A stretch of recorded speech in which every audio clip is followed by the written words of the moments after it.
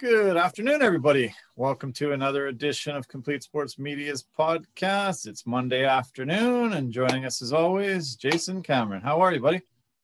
I'm good, man. I'm enjoying the day off again on this Monday. Going to be working a couple days this week, but enjoying the day.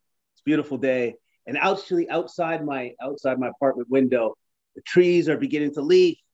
Oh my goodness, summer's coming. Oh, this is nice. Yeah, I know. Yeah, it's something I've noticed too. It's amazing. We had such a stretch of great weather. Then it was a little bit lousy this weekend, but we have some sun again, and the leaves are on the trees. The blossoms are there. It's good feeling, and we're gonna have a fantastic spring and summer this year. Better than last year, I hope. That's for sure. Yeah. Well, I hope that we're gonna have the opportunity and the ability to see people. Seeing people is good, and that's good. And I just have a feeling that I think the summer is going to be really nice. So I think people will try to do their best to get outdoors and do their thing within reason, and obviously being safe and all that sort of stuff. But yeah, man, enjoying the sun. How's the new gig? It's great that you're only working a few days a week. It's good. It's good. I can't complain. I'm actually working with a friend, and so he's actually been able to give me a couple of days here and there for the week. So I'm like, all right, good enough. Thank you very much. Nice.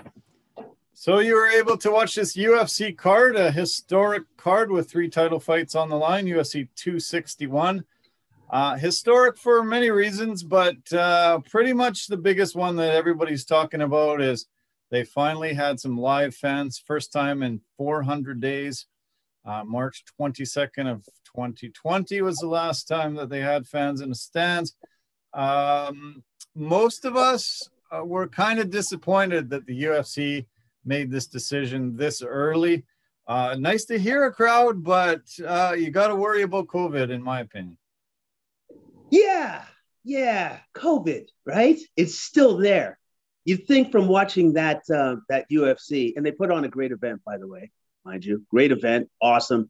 But you'd think that we were back to normal. Here's the thing, though: we are not back to normal. We're not even close. I had mixed feelings. I still have mixed feelings. I love the fact that the fans were in the stands. Don't get me wrong. I love that. I love the fact that the athletes definitely love that fact. You could tell that the energy was up. Everybody was amped. Everybody was excited to be there. Here's the thing, though.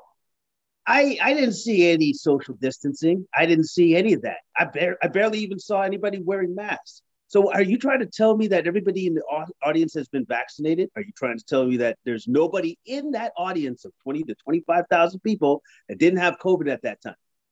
And then also, too, there was no buffer between fans and athletes. So athletes were touching the fans again, like they did before. So what? Okay. So the thing is, I'm asking myself, what's going on here?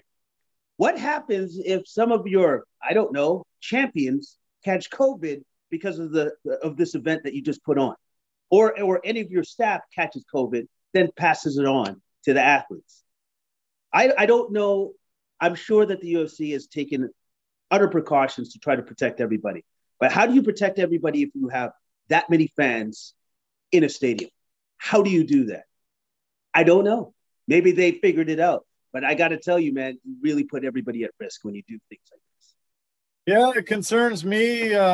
This is an ongoing pandemic. Obviously, in the States, they've been doing a really good job vaccinating people, but it's still a large population isn't vaccinated. They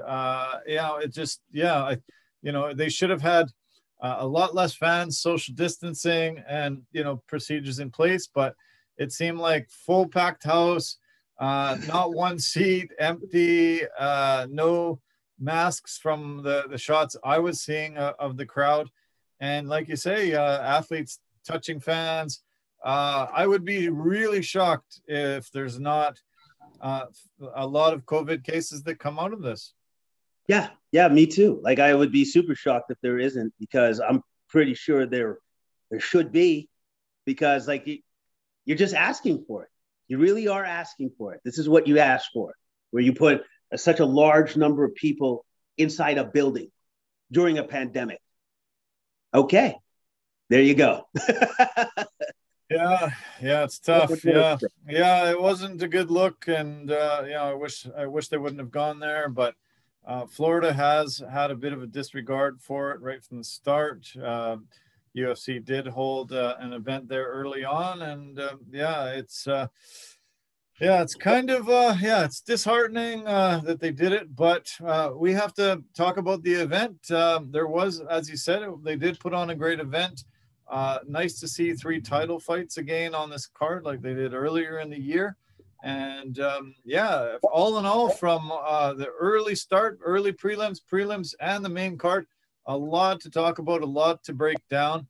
I think the whole entire card was a little bit overshadowed by a broken leg that was gruesome to watch, tough to see, and so bizarre that it happened to a guy that had it happen to him when he won the belt years ago. So Chris Weidman suffered a horrific break to his leg. And it seems like it's most of what people are talking about right now. It was horrific to the extreme. And it happened so quickly that at first I was watching with 2 friends and we were like, wait, what just happened? Because it was literally the first strike thrown in the entire fight. And then when you see the instant replay, because it happened really fast, and you're like, and then I was just like, oh, I'm going to be sick. And it was super weird that it happened to the guy that had the same thing happen to him when he fought Anderson, and Anderson broke his leg on his shit. And it looked like it was almost the exact same kind of break. It was as weird as it gets. Now, here's the thing. I watched the event a day late. So when I was watching the fight beforehand, I thought that was where the injury happened. I thought that was the injury. That was the accident, not knowing that the next fight would be the catastrophic injury. Sure was tough. Nobody was happy. It was, very, you could see, sort of a pall grow over the whole arena. Uriah Hall was muted in his post-fight interview. Everybody was just wishing the best for him. He was carted off and had surgery immediately later on that evening into the wee hours of the night. I have an update here from Chris Weidman's social media. He posted something yesterday, and let's take a little look at it.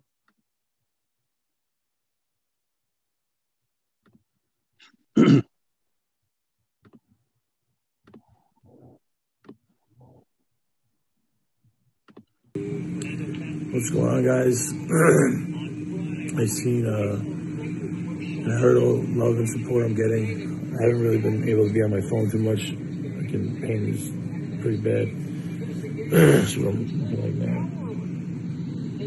So I think it's like 3:30 in the morning. They're trying to get me some more pain meds now. I just want to let everybody know I'm still thankful for all the love and support, and I really do want to get back to you all. I know Uriah Hall was super classy and upset this happened to me, and I really appreciate that. I know Anderson Silva came out and said, some really nice things. It's pretty brutal, but I'm gonna get through this. I think it's gonna be 8 weeks till I can walk without crutches and stuff, and drive and all that. And then as far as like actually training, I don't know. They said between 6 and 12 months, I'll be good to go. So, yeah, nice to see him posting something at least. You worry about a guy's career? You worry about the possibility of him ever being the same again from something so bad. But thankfully, he went into surgery right away. From all accounts, the surgery went really, really well, and he'll be on the road to recovery. And let's hope we see him back doing what he loves soon. Yeah, man. Oh man, it just sucked that it happened. You know what I mean? But it's great to see that he's recovering. He's in good spirits. Obviously, the surgery was a success. They reset his leg and everything else, and he will be back to form. It's just going to take some time.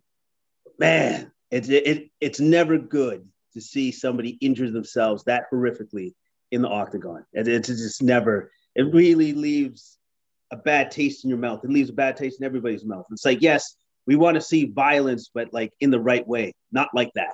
Never like that. I didn't really want to show it. If you do want to see it, anybody, yeah, it's available online places. But yeah, it definitely sucked that it happened. Horrible injury, and we never want to see something that bad. You and I have talked quite a bit since we started this podcast on calf kicks being the new thing that everybody uses as an advantage to try to slow down the other fighter. Do you see injuries like this changing anybody's approach? No, I don't. I think those kind of injuries, like what happened to Weidman, what happened to Anderson Silva, is 1 in 10,000 shot. Like it's like you hit the perfect spot that was weak on your leg, and it broke like that. Snapped like a twig.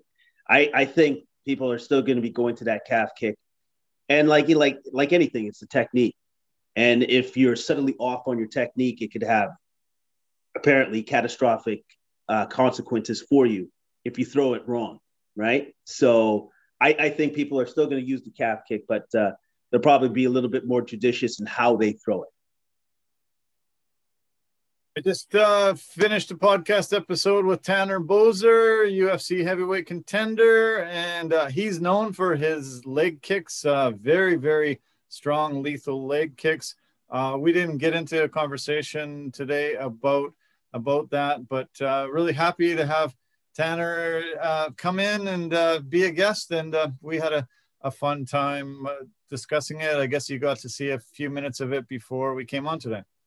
Yeah, I did. I got the part where you were talking about like how he had to quarantine because you've gone through something like that yourself, and Tanner was echoing the same sentiments that you've echoed, which is, well, if you have consistent negative tests, why would you still need to quarantine for 14 days?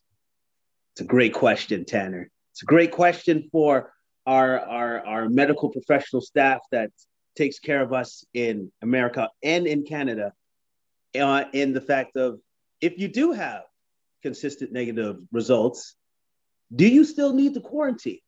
That's a great question. I can't answer it apparently because I'm not a medical professional, but it seems to me that you should be okay. I guess this is me just spitballing. I'm throwing stuff out there, just throwing it out there, but it seems like you would be okay. Good point. Yeah, Tanner makes good points, and you make good points. And I recommend all of our viewers and listeners find the Tanner Boser podcast. Great guy, great Canadian, Albertan.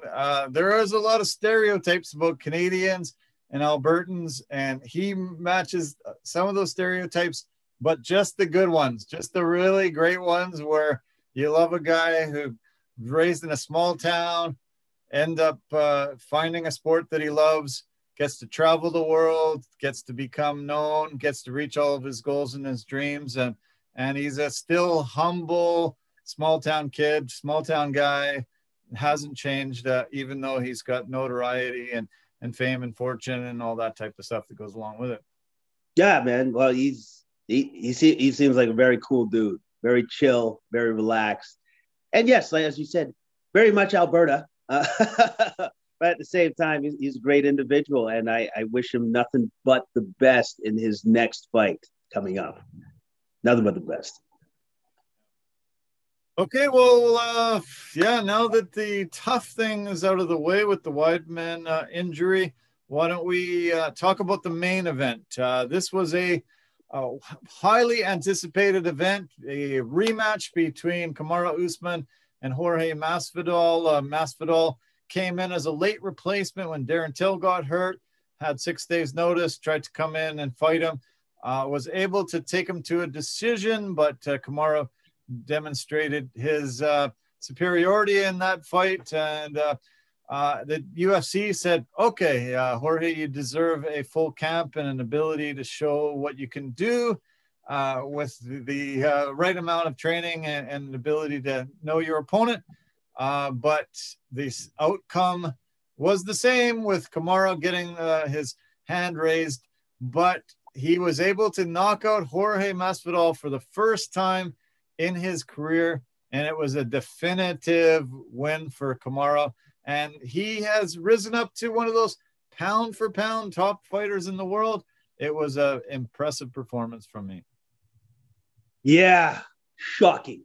I'm shocked. I thought this was going to be a war, and then it wasn't. It just wasn't. I'm going to have to give Kamaru Usman a little bit more respect because of the fact that the man, he has managed to find a way to win in any of his fights, and all of them are always different. But he keeps improving with every fight. So the fighter that we saw against Masvidal was definitely not the same fighter that we saw against Masvidal for the second time.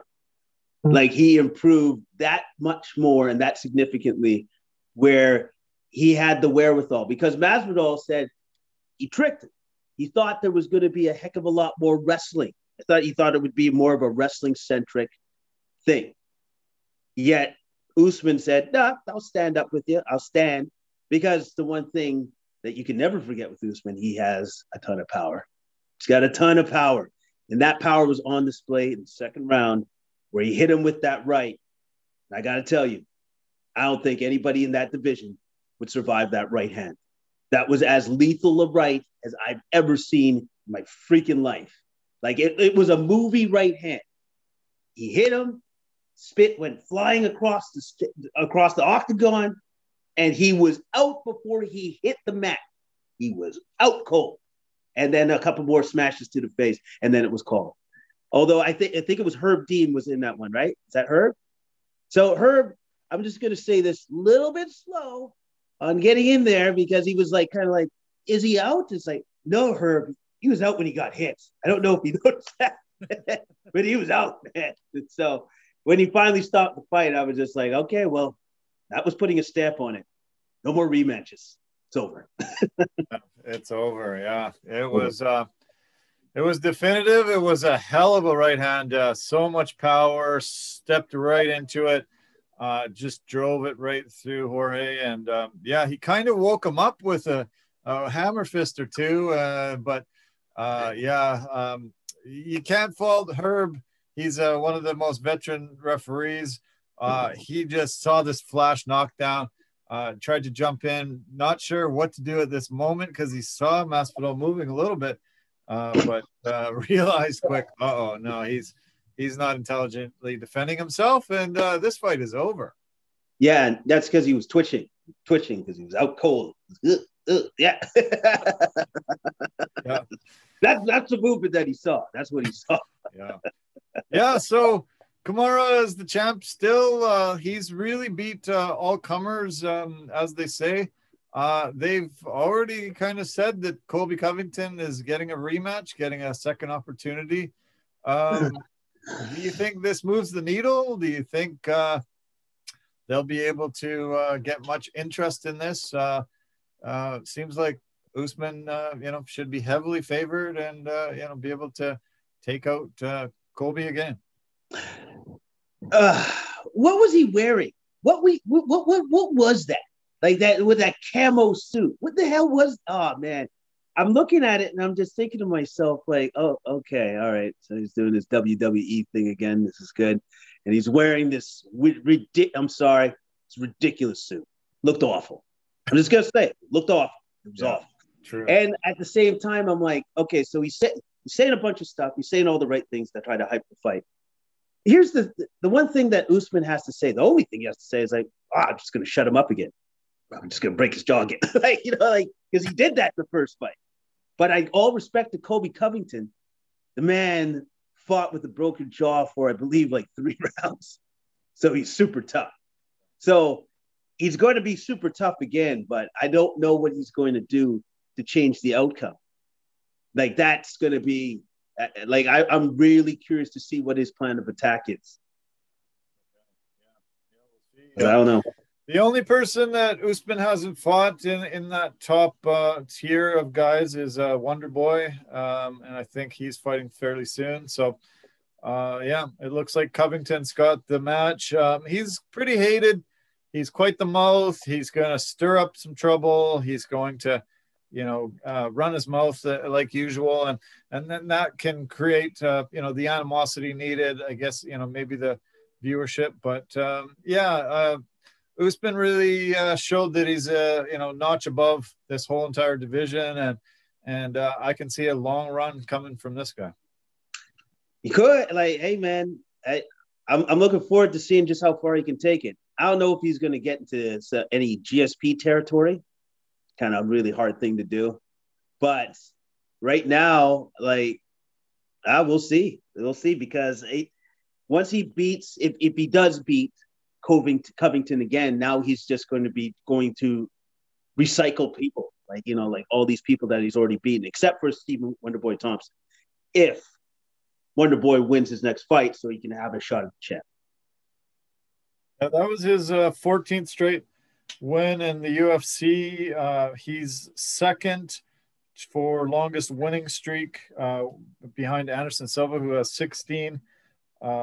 He tied Pat Miletich for the 3rd most title fights in this division.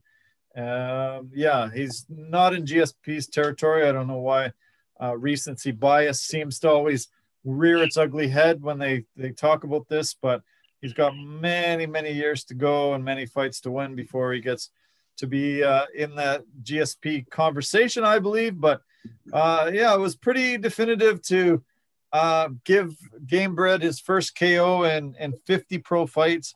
Masvidal was gracious in defeat. He said sorry to all his friends and family in Florida. He said to his kids, "Hey, daddy's okay. Sorry, just go to bed now. I'll be fine. I'll see you tomorrow."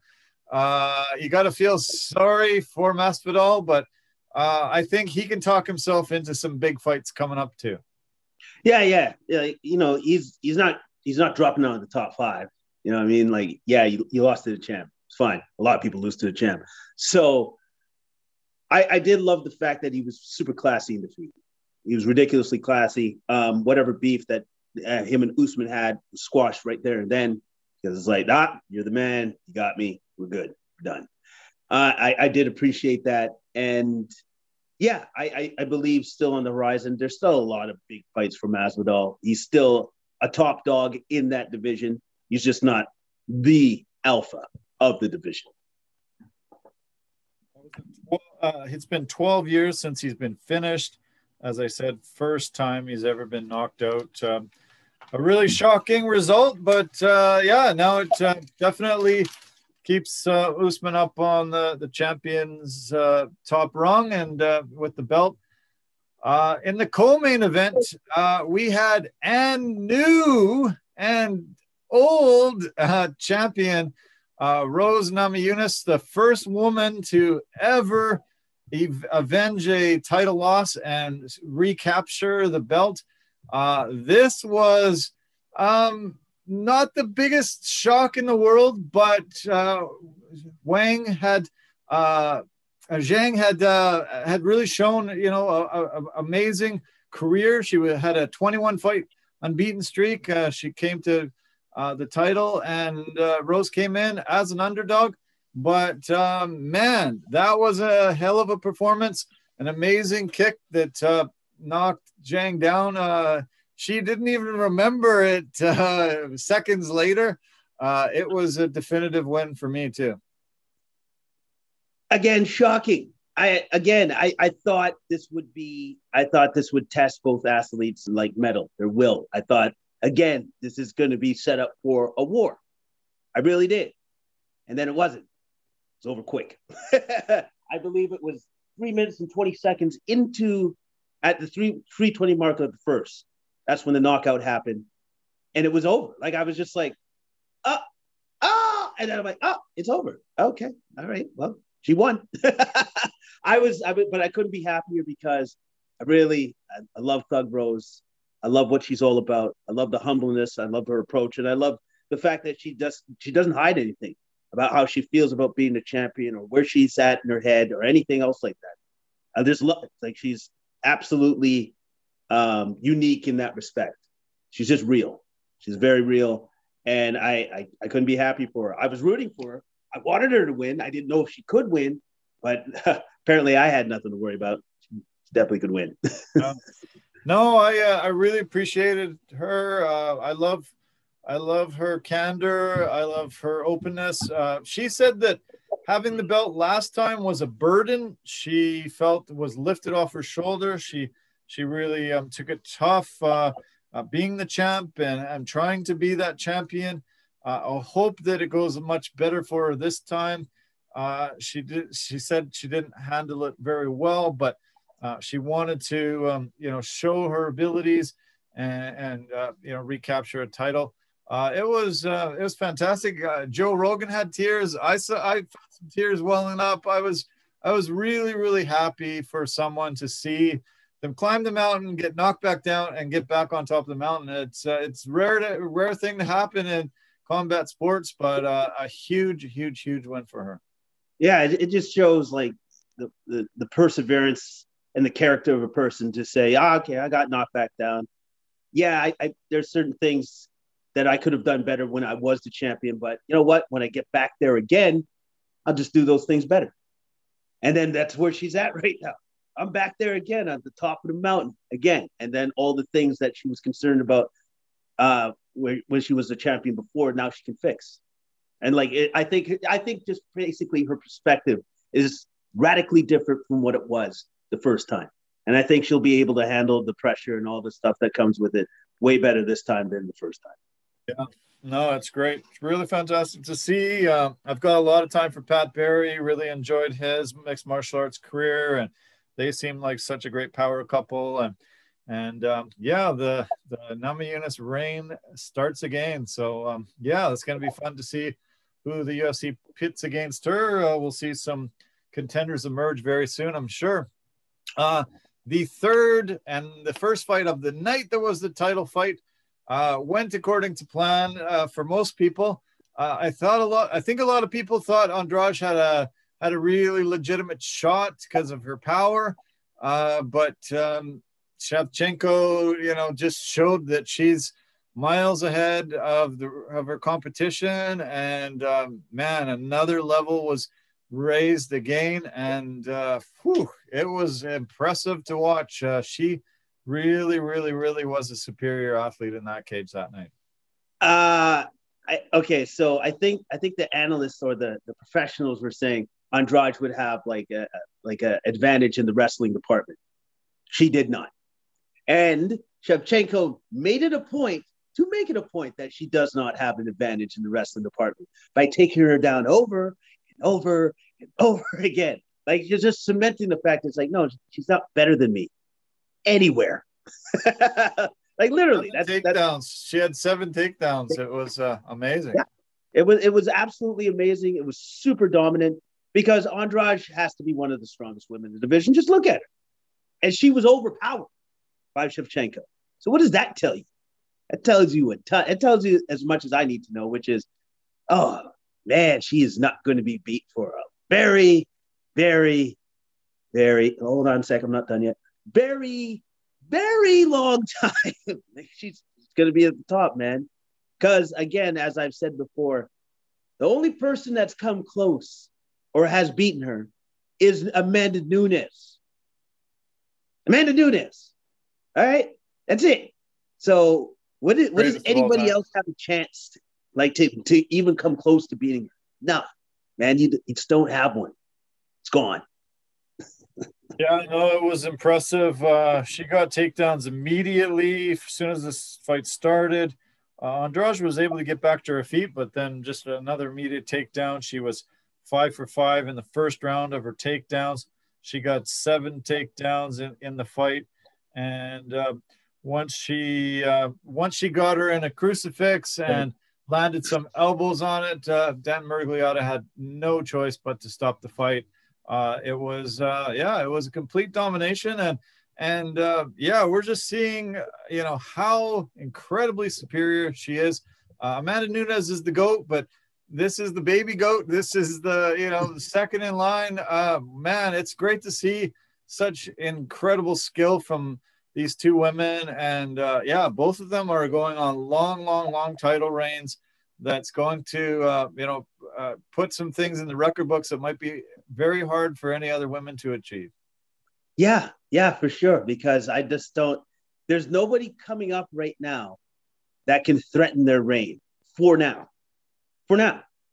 And it's just to look at the superiority and just how good those two ladies are. I don't see it. I don't know who's going to be able to beat them.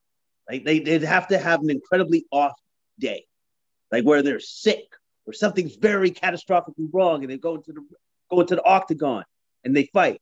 Because I just don't see it. I don't see it. I do foresee possibly a super fight between those two, because like literally that's it. Like, that's it. Yeah, great to see 3 title fights. A lot of very interesting scenarios emerged from this card. But this was a card that was stacked all the way through. We've already talked about the welterweight or the middleweight battle between Weidman and Uriah Hall. But the fight that started off the main card was Jimmy Crute and Anthony Smith. And these guys are tough. They're very powerful, super strong.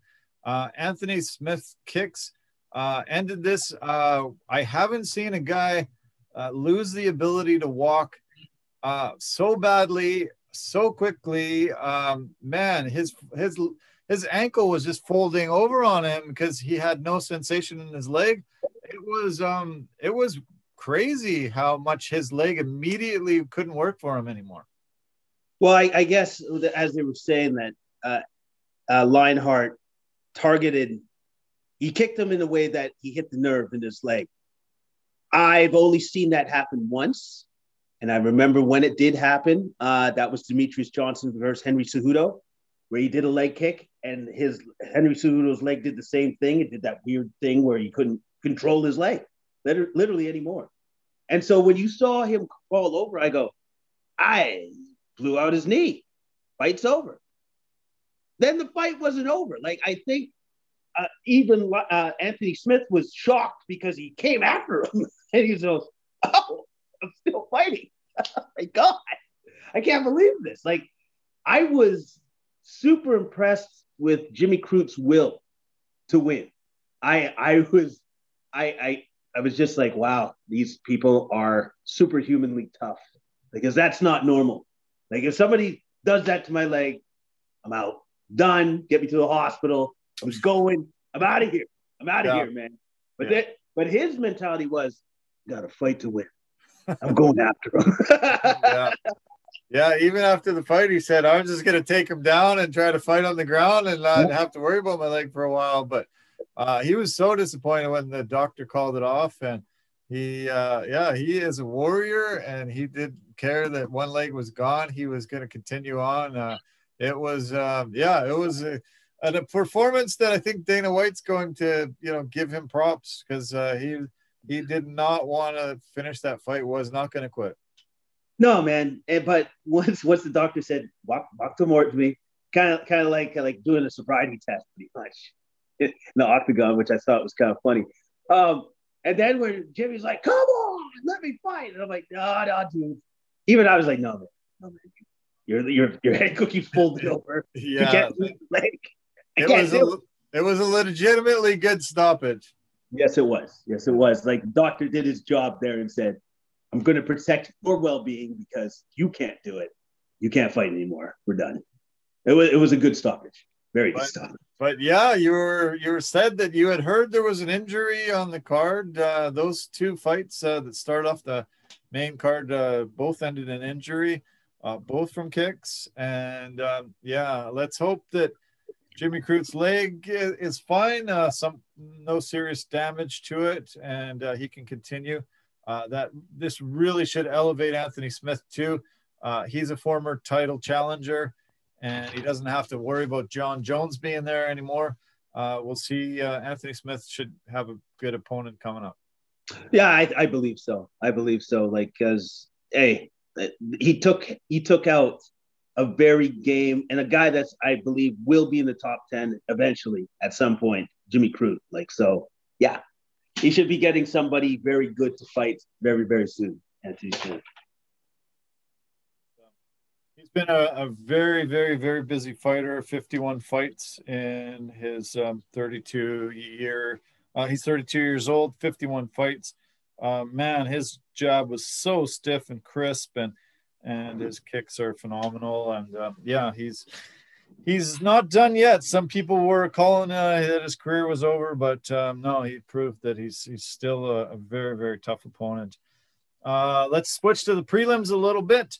The main feature fight from the prelims was Randy Brown, the Jamaican, facing off against the Brazilian Alex Cowboy Oliveira. And Rude Boy looked fantastic. Really, really, just was able to, impose his will, knock Oliveira down with a huge right hand.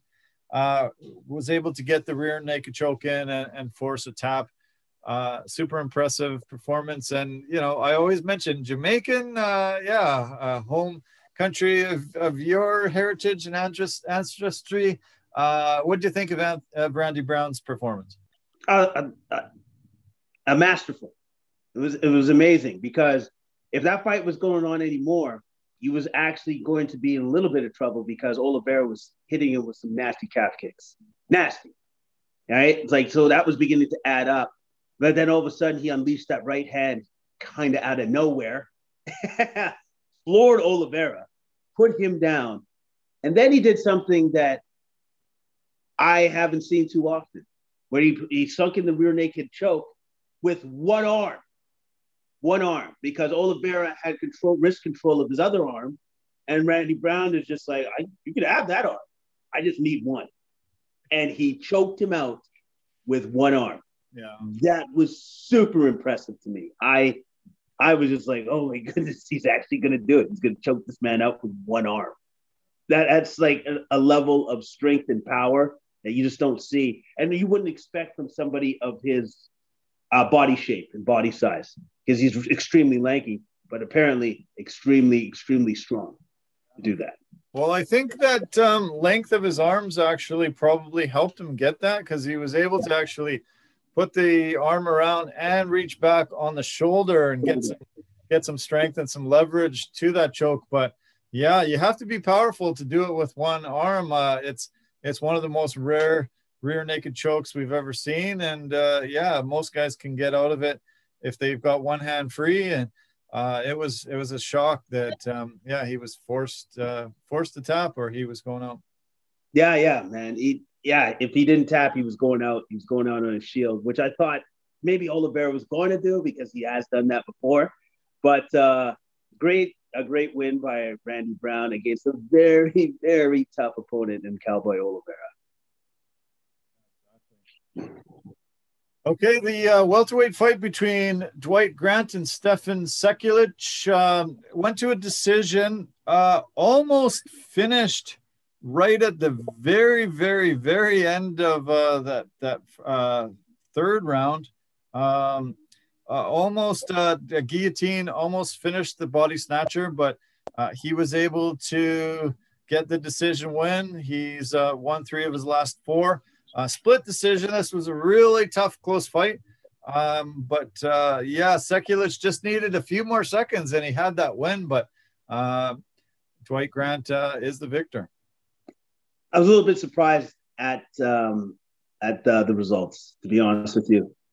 I thought Sekulic actually won the fight, but they gave it to Grant for inactivity on Sekulich's part.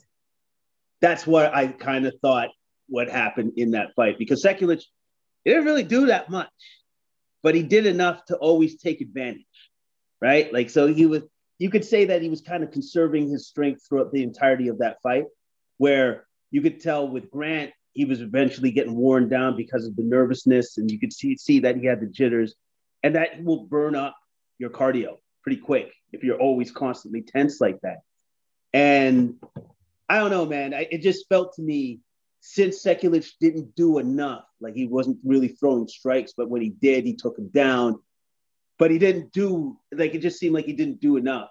But positionally, throughout the course of the first 2 rounds, I thought he had done enough to win some, like at least 2 of those rounds. Like he definitely won the 3rd round, and I thought he won like the 1st or the 2nd. So I don't know. I have question marks about that particular one, because I'm thinking maybe they didn't give him the win because of the inactivity that he showed in the fight. Yeah, he got a late takedown in the 1st round. Sort of seemed like that was so even that probably would have, gave him the round. As I said, really late guillotine attempt in the 3rd round. Felt like he probably won that 3rd round. He was getting some takedowns, but yeah, once he had the takedown, other than at the very end, he didn't do a lot with them. So maybe 2 of the judges decided that Body Snatcher had done more with his time, but razor thin decision there, and we'll see what shakes out for the rest of the guys. We had a good middleweight battle between Brendan Allen and Carl Robertson. Ended up in a submission win by Allen. Really fantastic takedown, and was able to secure a heel hook when Robertson went for his own.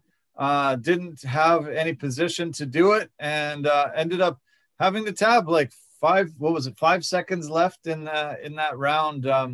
Tough on Robertson. He shouldn't have went for that. If he wasn't going to be able to get any type of secure of it, he left his foot in the wrong spot and had to tap, or else he was in trouble. Yeah, and it looked like when he went for his shot, because they were almost like in a 50-50, right? But Allen was secure in the fact that, no, I actually have the positioning of his leg, so I can actually go for it.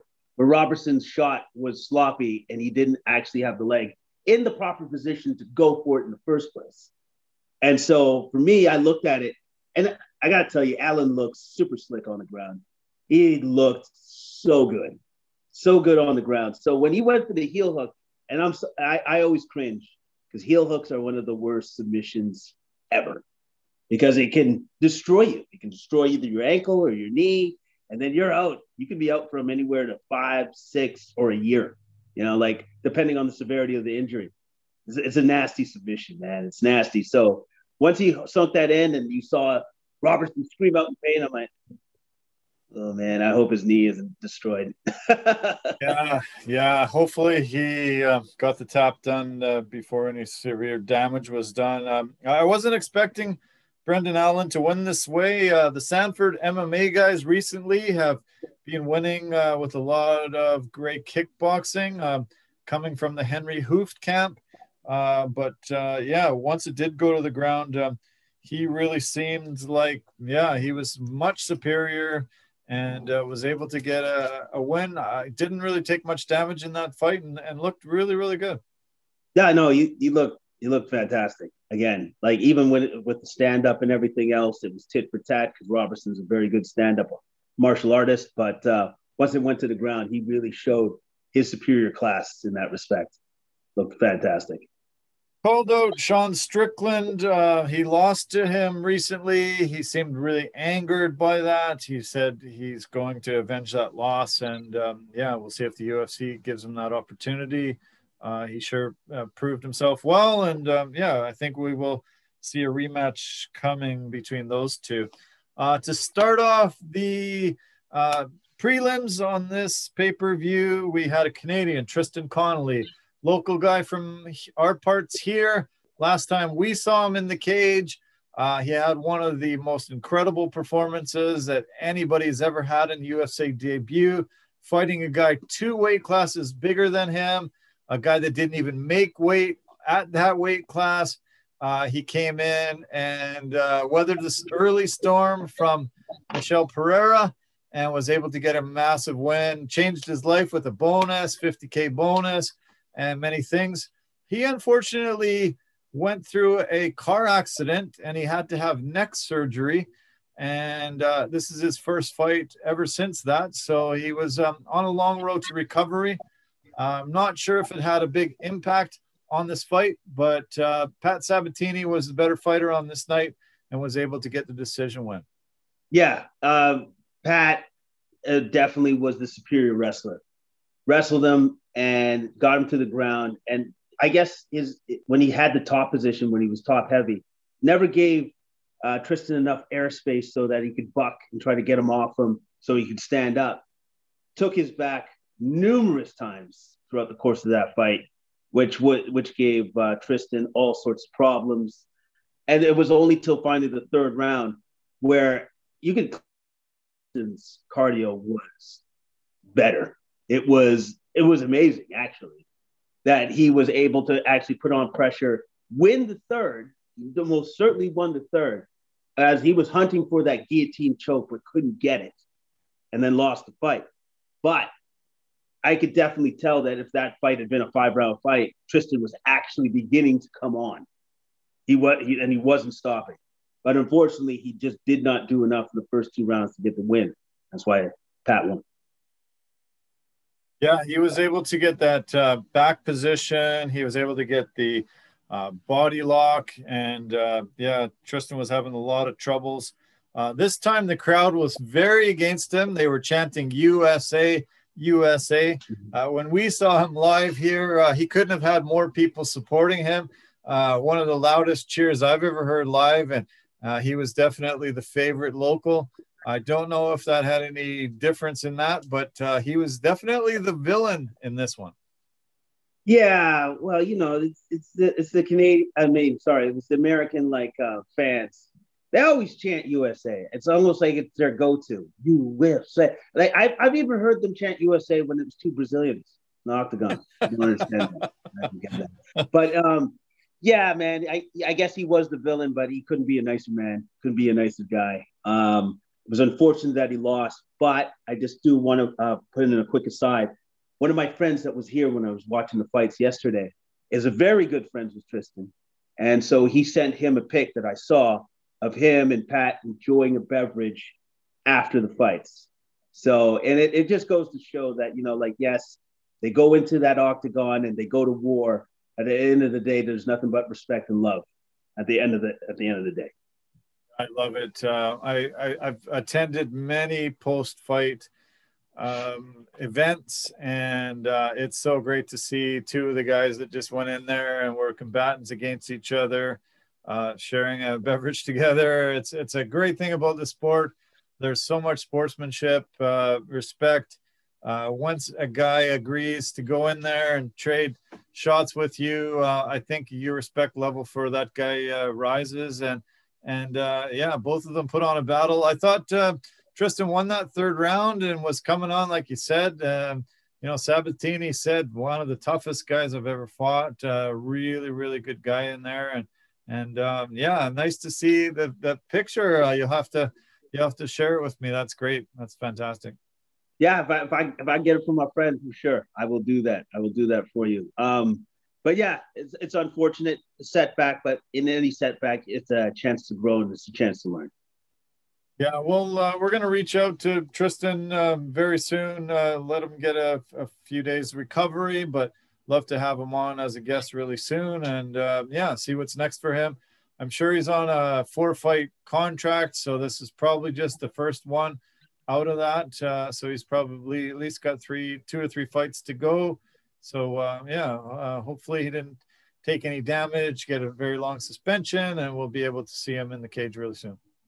Well, hey, as Uncle Dana said, he wants his fighters to fight at least 2 to 3 times every year now, right? So he's definitely going to be fighting again at some point in time, hopefully twice this year. So we'll see. when that next fight is. I know you didn't get a chance to see the early prelims. I sure hope you do. It was amazing. The very first fight of the night, it was a women's strawweight fight between Liang Na and Ariane Carnelossi. Man, those girls came out and there was just an immediate action, just so much action. And Daniel Cormier, Joe Rogan, and John Anik were all just jumping around, excited. The energy level that they had, maybe because of the crowd, maybe just because that's what they wanted to do early on. But man, it was fun. That first fight was incredible. The first 4 fights of the early prelims were a lot of fun. I couldn't believe the difference in energy that I had compared to the fights I've seen with no crowds. It added an element, and it wasn't even full yet. Most people didn't show up until the prelims or the main card, but it still had just an electricity that was incredible. Yeah, and you could see that from the prelims, from the main. Like, once the fans are there, they add their energy to the athletes. Because, like, I know when the UFC first started putting on their events again, you just had to see these guys kind of walk to the octagon and be like, okay, let's go. It's just like, because they have nothing to feed off of. There's nobody there, right? Like, and it was refreshing to see that the athletes were grateful to see the fans again. I don't know. I kind of personally think maybe it's a little too quick for all those fans to be in there at that particular time. But as for the athletes anyways that were in that octagon on that particular night, I think it was very gratifying for them, and they fed off that energy because they hadn't seen fans. Nobody's seen fans for a very, very long Yeah. time. We both agree that we didn't want to see that many fans, but it is nice that fans were there to create some more atmosphere and a little more excitement, electricity. Watch that prelim. Those early prelims, really, really recommend it. Fun way to kick off the night for me. Okay, why don't we turn to next week's card? It's a fight night between Dominic Reyes and Yuri Prochazka. I see this light heavyweight battle being very, very, very good. I think it's going to be a hell of a battle.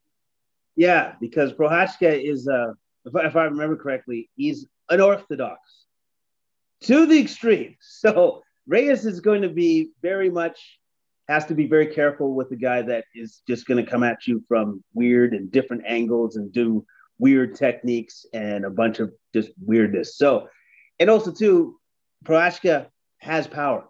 He's got some power to him too as well. So I think it's going to be a very interesting fight.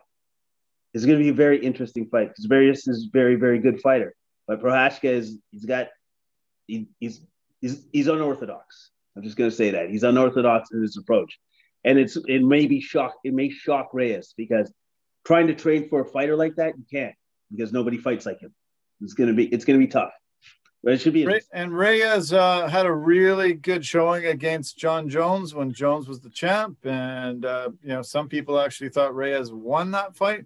The decision went to Jones, but Reyes is no slouch, and I think this will be a great main event. I'm looking forward to it. The co-main has Cub Swanson and Giga Chikadze. Love seeing Cub, one of my favorite fighters on the roster.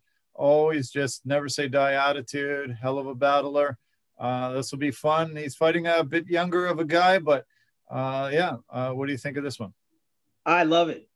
You gotta bet against an up and comer, and they're clashing, and we're gonna see exactly how good Giga is because he's up against a solid bet in Cub Swanson, and this you could say, in respects, could be possibly a crossroads fight. To say is either Giga raises his stock in the UFC, or Cub puts him back down and says, "No, you're not ready for the big time yet." We'll see. A lot of good fights on the card. I mentioned Sean Strickland. Brendan Allen called him out. Sean Strickland faces off against Krzysztof Jotko. We've got Cody Stamen on the card. Ion Kutaleba faces off against Dustin Jacoby. And there's a hell of a lot of battles on this one. We've got the Canadian Randa Marcos on the prelims. And it's going to be fun as well. Oh, yeah, Canadian KB Buller is fighting on the prelims as well. He fights at middleweight. Andreas Michailidis will be his opponent. So, it's going to be fun to watch and break down. Oh, yeah. Yeah, I'm looking forward to that. It's a bunch of really solid fights on that card. It's going to be a lot of fun. Shifting back to last Saturday's 261 card, one of the people on the front row that was shown a few times and talked about a little bit on the podcast was Jake Paul. Daniel Cormier been called out by him, said some nasty things to him. Daniel doesn't like him, and they ended up having some words. But some of the things that Jake Paul said after the fight, I really, don't have a problem with. He really put it to the UFC and Dana White and said, why are these guys so underpaid compared to boxing? I made more than them in this past fight than most of them have made in any of the fights in their whole lives. And he was, not shy with talking about it. I think Dana White's pretty upset about what were your thoughts hearing all this stuff? Actually, you know what? If you're going to get under somebody's skin like he wants to because he's an irritant, that's the best way to do it to Uncle Dana. By saying, I'm a YouTuber. I'm not even a professional boxer. I just got to throw some stuff together. And I get paid way more than any of your guys do. Like whatever Francis Ngannou made, I made like 5 times that. And I'm not even a real fighter. So what are you doing? And it's good because he's not lying. He's just telling the truth. And then that's what hurts even more because he's absolutely right. He's right. He's like, you're not paying your dudes. Hey, don't worry. Come over to my show. I'll pay you. And that's the other thing he's saying without saying it. Come over and do my nonsense because I guess my nonsense still gets me paid way more than what you guys get paid. Because even Askren got paid, I believe, $1 million, right? That's his biggest payday he's ever had in any fight, period. So he does have a point. And that's why Uncle Dana is super pissed off because he doesn't want this guy screwing with his stuff. I get it, man. I get it. I still don't like the dude. I don't like him at all. But yes, he makes a valid point. I was wondering if Jake Paul paid for his ticket or it was supplied by the UFC, and all of a sudden they regretted their move, him being in there, and it's shaking the trees. Maybe he's hoping to get some of these guys to come over to boxing and get some more money from some of these crazy cards. Yeah, because that would it's savvy business sense because it would add some legitimacy to his nonsense that he puts on because it's Tiger King. It's Tiger King boxing. It's great. Awesome. But he does, again, I do love the fact that he brought that up. And I do love the fact that Dana took it to heart because he's absolutely right. Like they want to push down what they pay these guys. They want to make sure that it's always, they come up on top with their revenue because they're a business and they're in it to make money. And they're also in it to make sure that they don't pay these guys that much money. It's changing though. And it's going to continue to change. Like they're going to have to keep upping the price because these guys deserve a lot of money because look at what just happened to Weidman. Do you think his medical expenses are really cheap right now? No, they are not. You know what I mean? And he doesn't have the ability to earn for his family for a freaking year. For a year. Yeah, these guys deserve the money. They deserve to be paid. Yeah, I fully agree. A couple more UFC notes here. Tyron Woodley was cut from the UFC. I guess I kind of expected it, but he was there for a really long time, and they finally said that's it. What are your thoughts? Well, hey man, he put on a good showing for his last fight. wasn't enough for him to get the win, but he did put on a good showing for his last fight. But I can't disagree with the decision. I think he's coming to the end of his career anyways, regardless. He might go on to like another promotion, but maybe he doesn't. Maybe he just gets into acting or whatever he wants to do. But whatever he does, I'm sure he's going to be wildly successful at it. And happy trails to Tyrone Woodley. You and I thought that after Robert Whittaker beat Kelvin Gastelum, he would be next in line to face Israel Adesanya, but they announced on the weekend that Marvin Vettori is his next opponent. Are you surprised? Yes and no, because Marvin's been climbing up the ranks steadily. And also, too, we've already seen the fight between Israel and Whittaker. So I can see why the UFC just said, we'll throw Marvin in. Whittaker will probably not take another fight just to see who wins this fight, because then he would still be next up, right? You know what I mean? So, yeah, I can see why the UFC did that, just to put in a different face against Israel Adesanya. And either way, it's going to be a great fight, because like that, Marvin Vettori is no joke. Marvin, I'm just pulling it up. Marvin and Adesanya fought. It was a split decision that happened April 14th, 2018. That was in Glendale, Arizona, UFC on Fox, the undercard of Poirier Gaethje, 2018. A split decision. Many people said that was probably the toughest opponent that Adesanya had ever had to that moment, for sure. So yeah, it took a while for Vettori to get back there. He had to fight 5 more times and win them all. But yeah, he's no slouch, and I think this is going to be a great battle, and we'll see the evolution between the two fights. I haven't watched that fight in a while. I want to watch it again and sort of get a gauge on it as it comes closer. Yeah, man. Because either way, I think Marvin has improved from where he was to where he is now, right? So the game plan is going to have to change. It's going to have to change. I'm kind of curious to see how Marvin approaches this fight with Israel.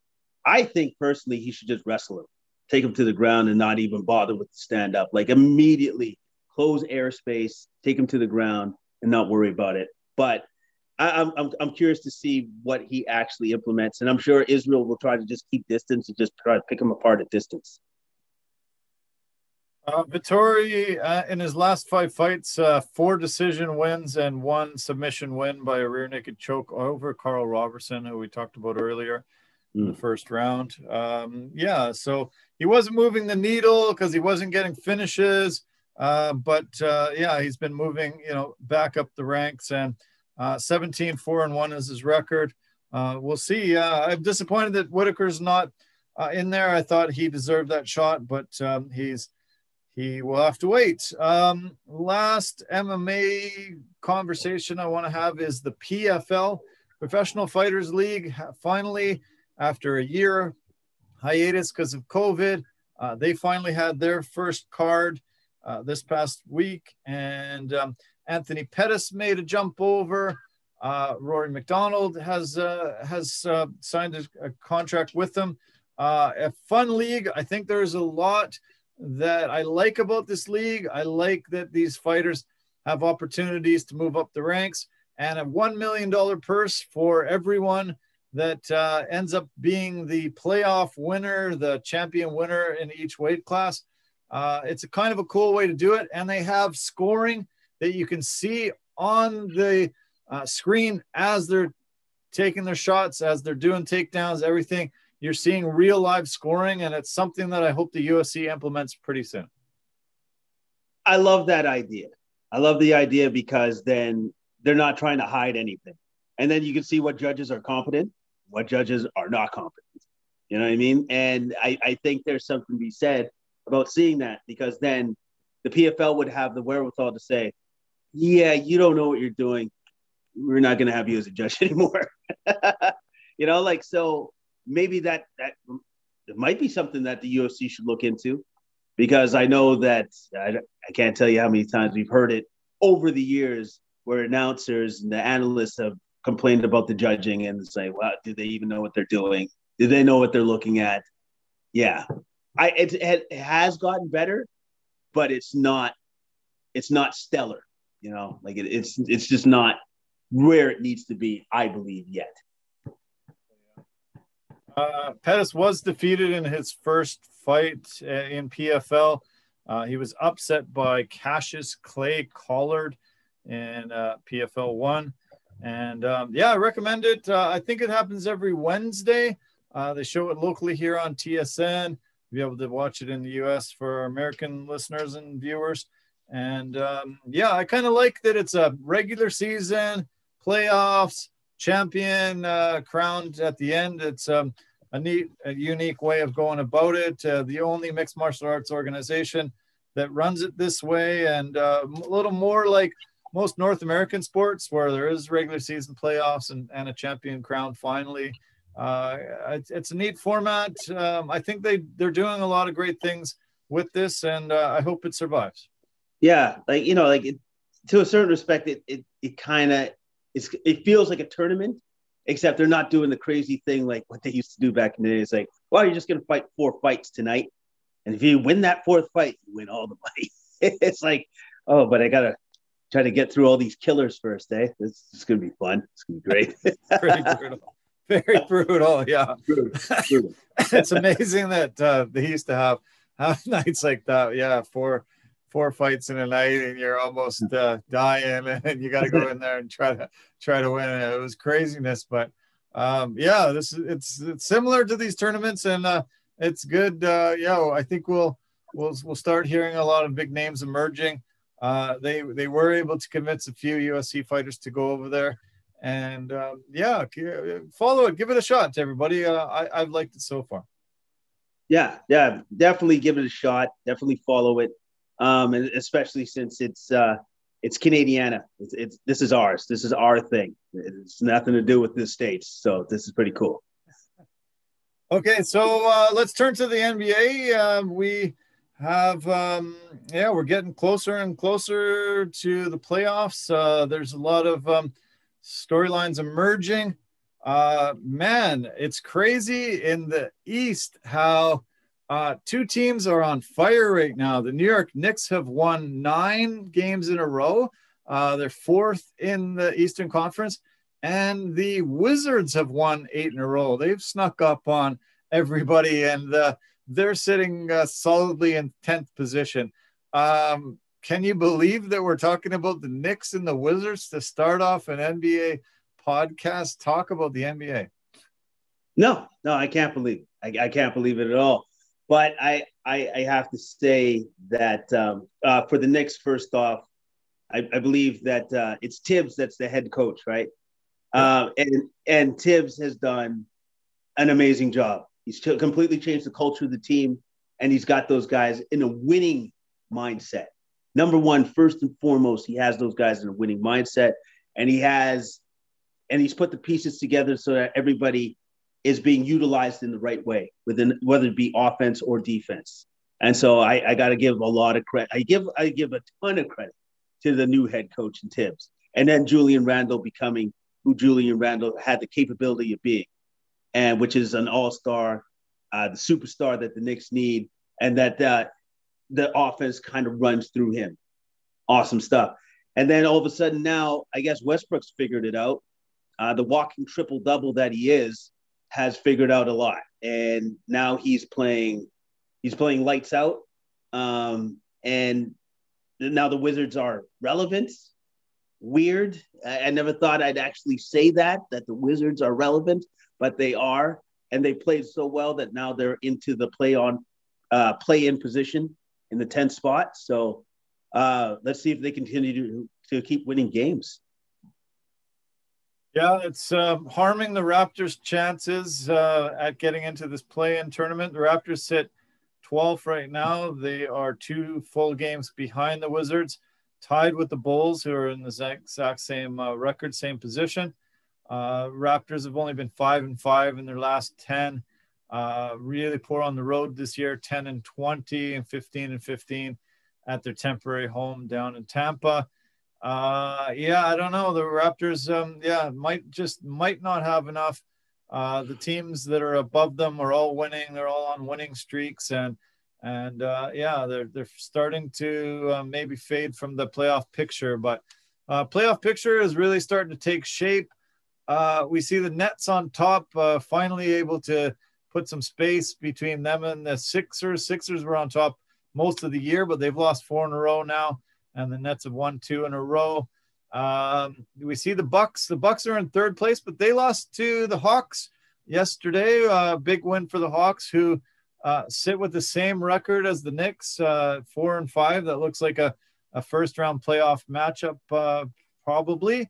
And then Celtics and the Heat, 6th and 7th. Charlotte 8th and Pacers 9th. So, a lot of interesting things shaping up there. As I said, lots of winning streaks on these teams that are above the Raptors. Heat have won, Hornets have won 2 in a row, Pacers have won 3 in a row, 8 in a row for the Bulls. So this might not be the year. The Raptors haven't been out of the playoffs since 2013, I think it is.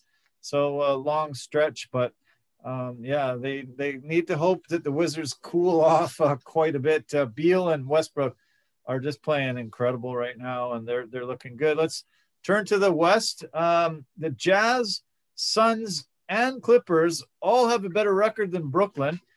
So those are the top 3 most winningest franchises in the West, in the whole NBA right now. And the Clippers are on fire. They are 9-1 in their last 10, have won 4 in a row.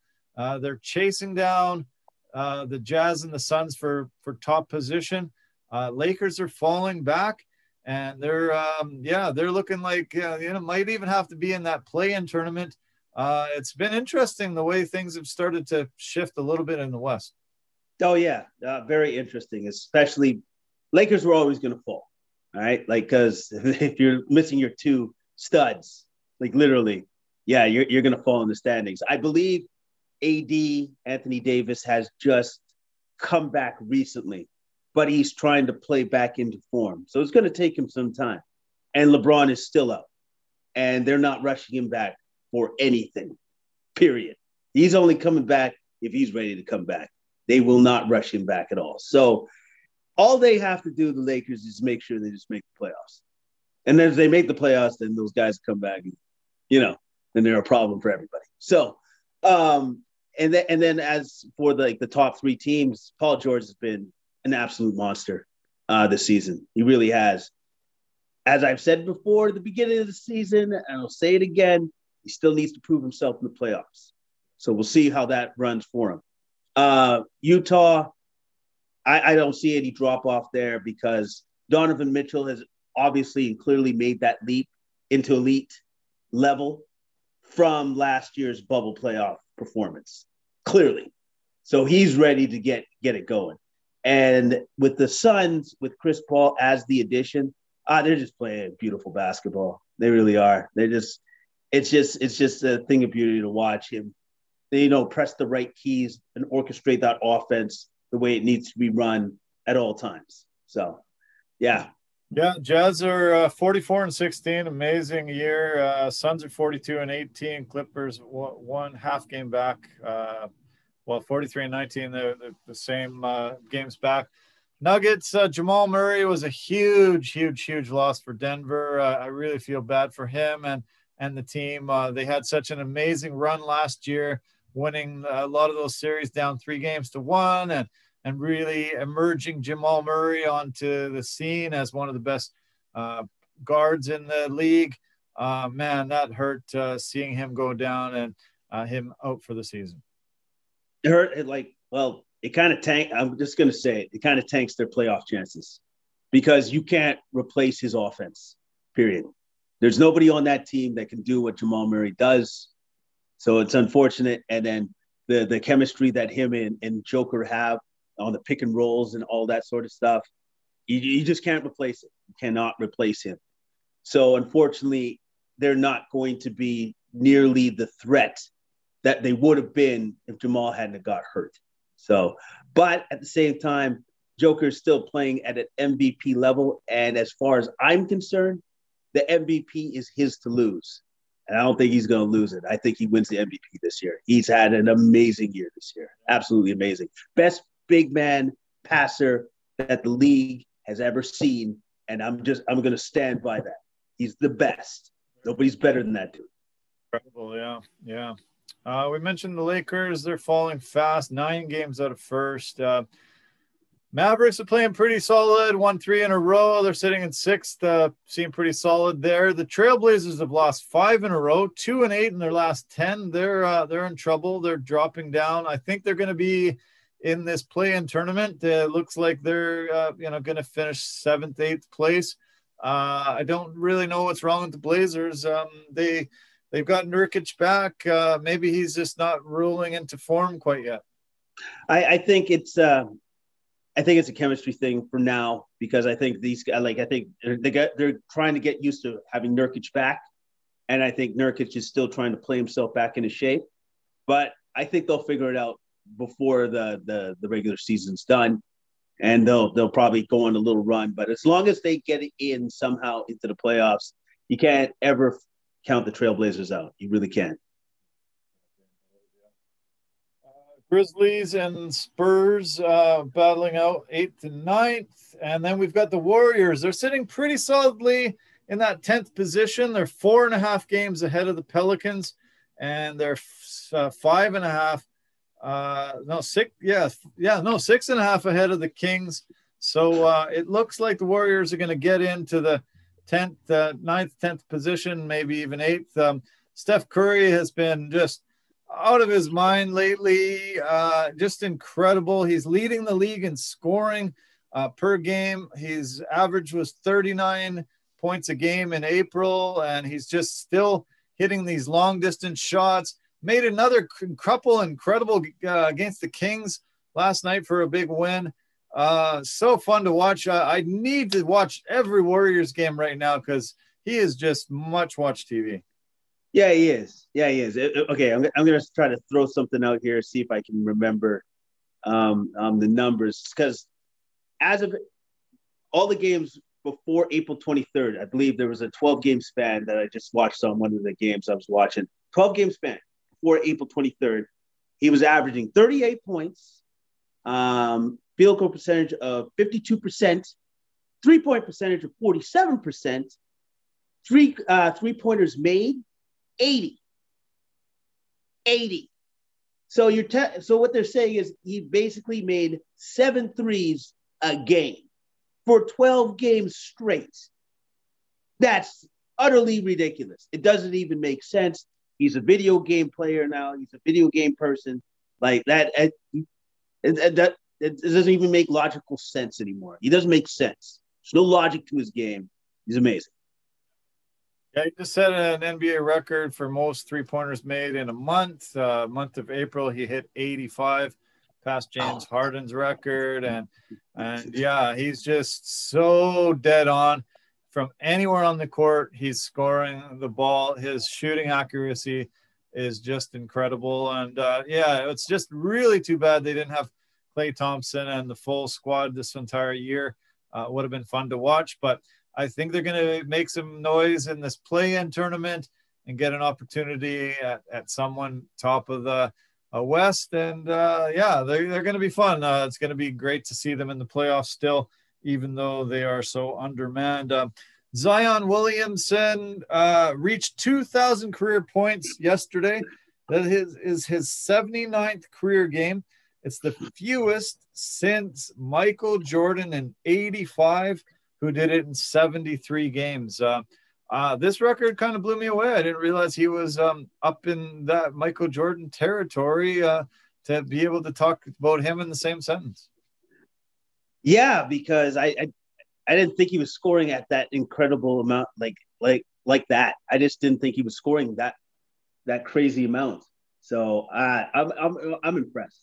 I'm impressed. I just everything that young man does, I'm impressed by, because just the way that he moved, his athleticism, the fact that he's a bigger version and a more jacked version of a Charles Barkley. It's amazing. He's amazing, man. And I look forward to seeing more of what he can do on the court for the next coming year. Disappointing. It doesn't look like they're going to make the play-in tournament, make the playoffs this year, but a lot of good things ahead for the Pelicans. And I see them being a perennial contender. If they get another couple of pieces and they get a little older, it's going to be great to see.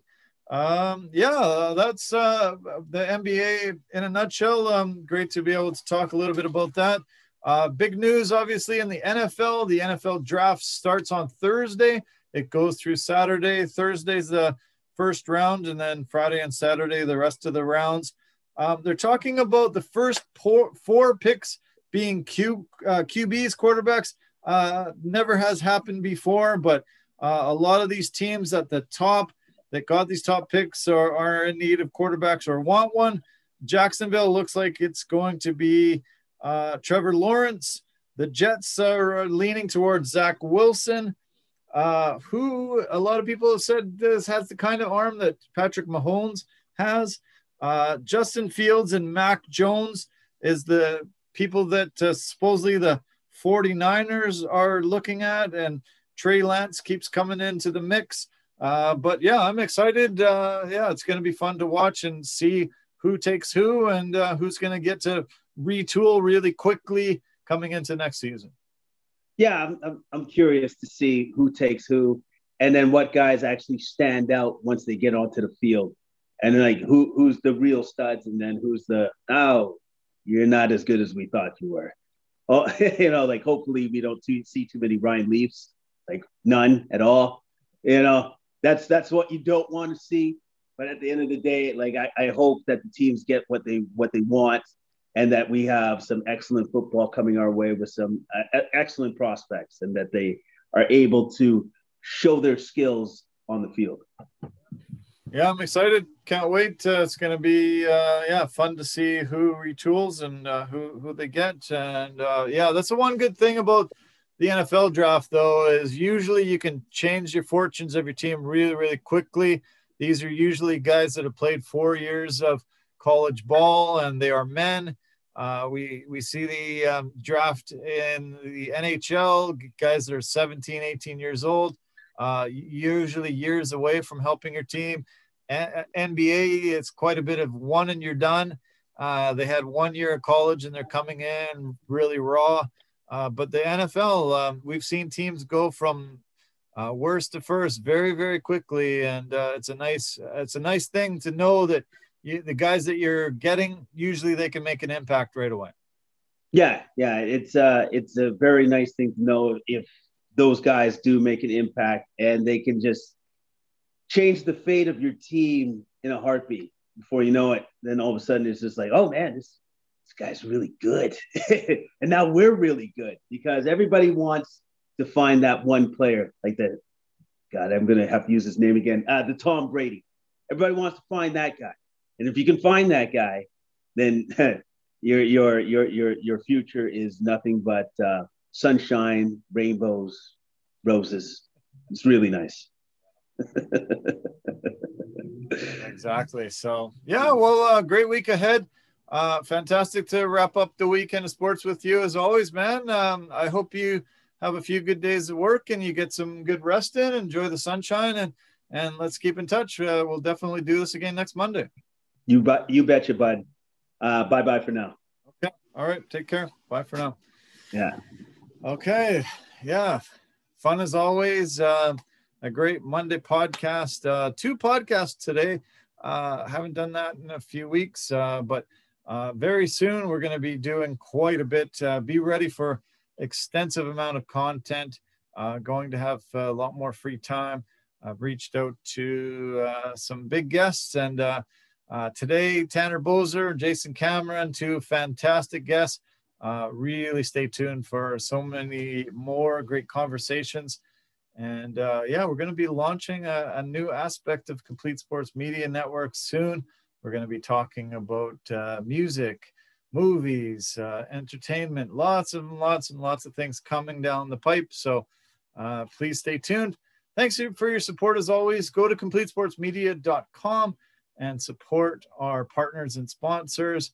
Let's mention Anchor FM, Verbero, Forever Living, and Pampas and Possibilities. You know the details if you've watched. Go to our website. You can find out the details of those and fantastic companies and purchase products at really reduced rates.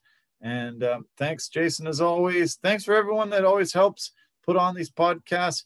Appreciate your support and take care. Have a great week ahead. Love you. Bye for now.